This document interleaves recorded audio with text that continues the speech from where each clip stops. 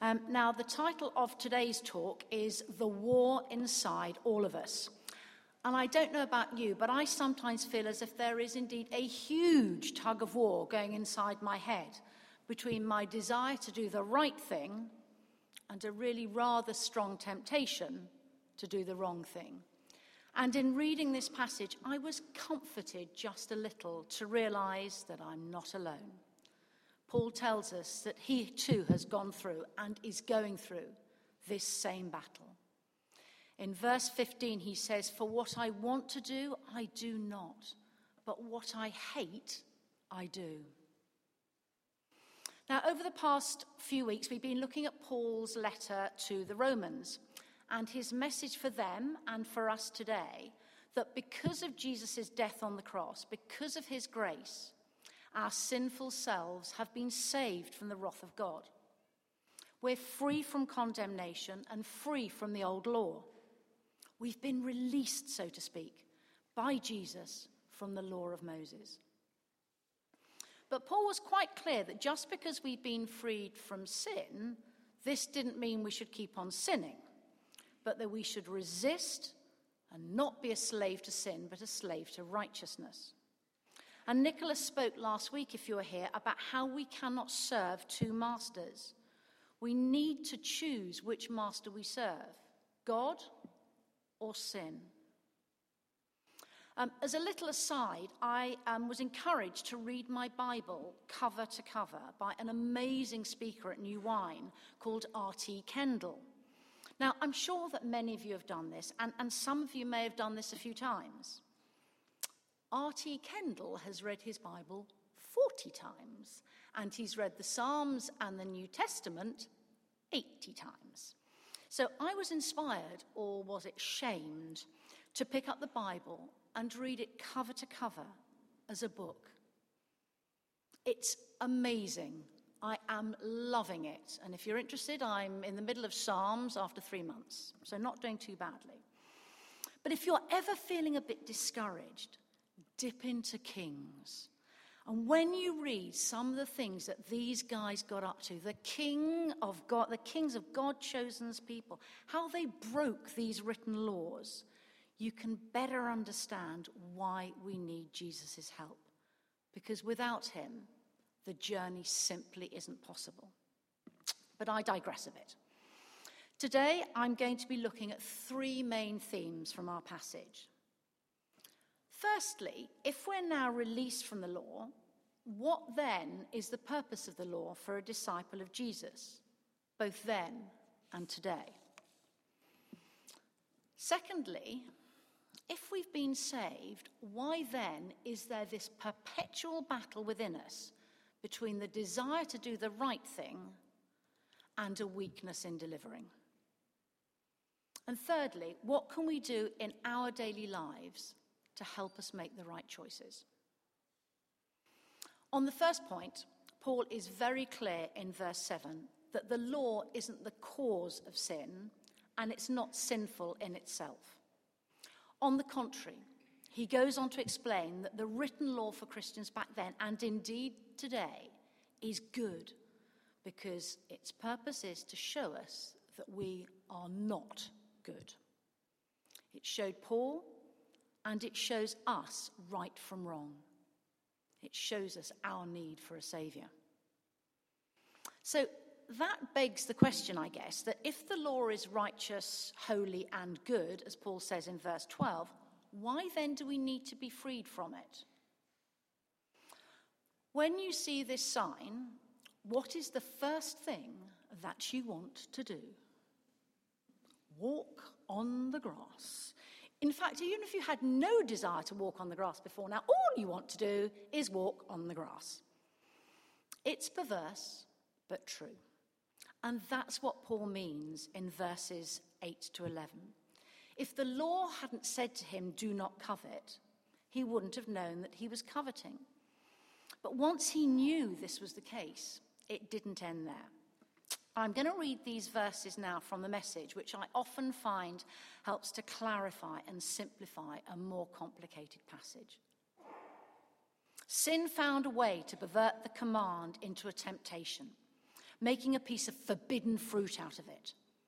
The law, instead of being used to guide me, was used to seduce me. Once sin had got its hands on the law and decked itself out in all its finery, I was fooled and fell for it. The very command that was supposed to guide me into life was cleverly used to trip me up, throwing me headlong. So sin was plenty alive and I was stone dead. So in other words, the law has a tendency to stir up the sin within us, which is why we need to be freed from it. I like the example in John Stott's book. If we take a criminal today, a man who's caught red-handed breaking the law, he's arrested, brought to trial, found guilty, and sentenced to prison. Now, he can't blame the law for his imprisonment. True, it was the law that convicted and sentenced him, but he has no one else to blame but himself for the predicament he finds himself in. In a similar way, Paul exonerates the law. It is indwelling sin, because of its perverse nature, is aroused and provoked by the law. Thus, our real problem isn't the law, but sin. The law can't save us because we can't keep it, and we can't keep it because of indwelling sin. We've been hijacked by evil since Adam, and the law, good as it is, can do nothing about it except reveal our need for a saviour. So let's look now at our second point, the battle that rages within. The second part of today's passage is all about the ongoing struggle that all Christians experience with sin and their hatred of it. Paul says in verses 18 and 19, "For I have the desire to do what is good, but I cannot carry it out. For I do not the good I want to do, but the evil I do not want to do, and this I keep on doing." As I said at the start, I must confess that I take some comfort from Paul's honesty and openness. If he too struggled, then maybe we shouldn't be so surprised that we do as well. Simon Ponsonby, in his book, God is For Us, that we've been looking at alongside this sermon series, talks about the civil war between Paul in Christ and Paul in Adam, between the will of God and the will of the sin in the flesh. What I called earlier indwelling sin, those two masters that Nicola spoke of last week. Our flesh loves sin. Our spirit in Christ hates sin. He goes on to say that sin is inherited from Adam. It's in our bodies until we are resurrected. So until we receive our resurrected bodies, we will have sin in our flesh, and the battle that rages is inevitable. And don't we know it? Maybe someone at work has wronged you, or one of your friends has been rude about you behind your back. We know that Jesus tells us we must forgive that person. Really, all we crave is revenge. Maybe someone tells a dirty joke. You don't want to laugh, but you do. And then you go and tell one in return. Your best mate just bought that pair of shoes you really wanted, and you're feeling distinctly jealous and rather coveting those shoes. And that happened to me and Sarah last week. Someone else got the promotion you were hoping for, and you feel hurt, angry, and incapable of feeling happy for them. Like Paul, we don't really understand why we feel this way. If I'm saved, then why do I still want to do what I know is wrong? Paul's answer is that sin is still a force to be reckoned with, even after we've been saved. So if that's the case, should we just kind of give up and resign ourselves to sin and sinning? Are we powerless to do anything about it? As you probably know, Paul was a lawyer. He knew the law backwards. He knew the law was good because it was of God, and it showed him right from wrong, as we've already discussed. The problem was that the law offered no solution. He needed more than just being told right from wrong. He, and we, needed someone to help him do what is right. And the law didn't help in this regard. It simply showed him how wrong he was, but it didn't help him overcome the situation. Reading this passage, and particularly verses 15 to 20, note how many times Paul says, I. Paul, in his own strength, cannot do what is right, even though he wants to, and it makes him miserable. He cries out in verse 24, "What a wretched man I am! Who will rescue me from this body that is subject to death?" And the answer in the next verse, "Thanks be to God who delivers me through Jesus Christ our Lord." So to answer my earlier question, no, we absolutely do not just resign ourselves to sin and sinning. Our answer also lies in the deliverance we have through Jesus. Firstly, because through his death, he provides forgiveness for our sin. Secondly, he also gives us the strength to resist the temptations we face. The temptation is there. It's part of our sinful nature.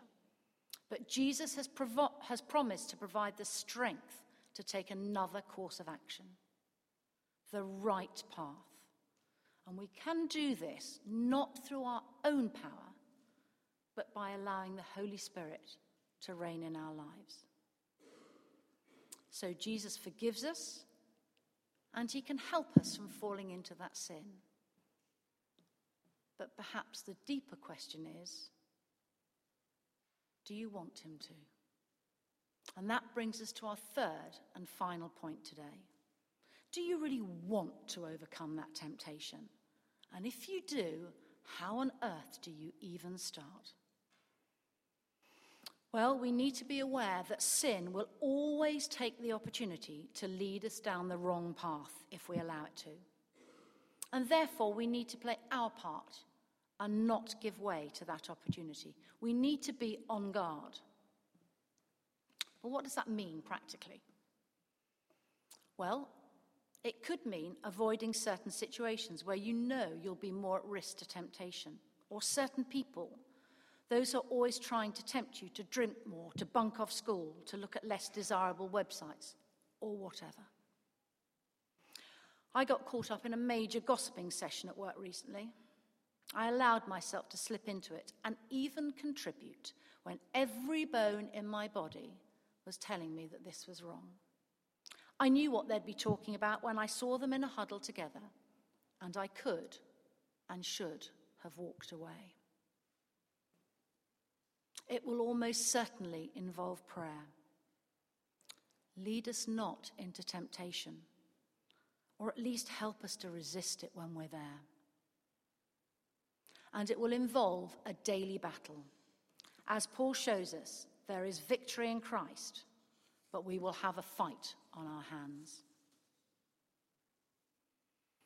So let me try and summarize what I believe are the key messages in this passage, and please bear with me because there are a few. It's a rather meaty piece of scripture. Through Jesus, we are dead to, freed from the law. But that doesn't make the law bad.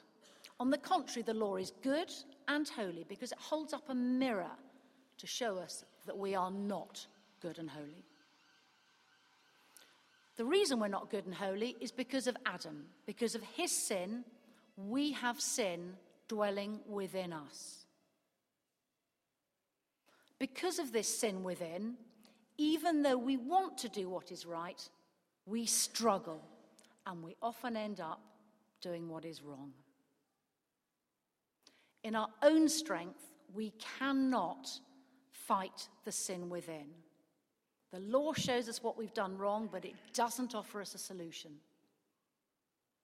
We need help. We need a Saviour.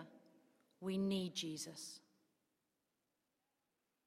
Jesus helps us to resist the daily temptations by giving us strength through his Holy Spirit, and what's more, offers us forgiveness when we mess up. Remember, Jesus knows how we struggle. He too was tempted, so he understands how it feels. To a certain degree, it's when we're not worried about sinning that we should be really worried, if that makes sense. As Simon Ponsonby said, if Paul were not a Christian desiring God, he would neither notice nor care about the sin within. So this passage is a passage of hope. Our cry, along with that of Paul, is, Lord, have mercy. And he does. But if we just rely on ourselves, we cannot possibly win. So let us not look for the victory within, but the victory with him. Amen.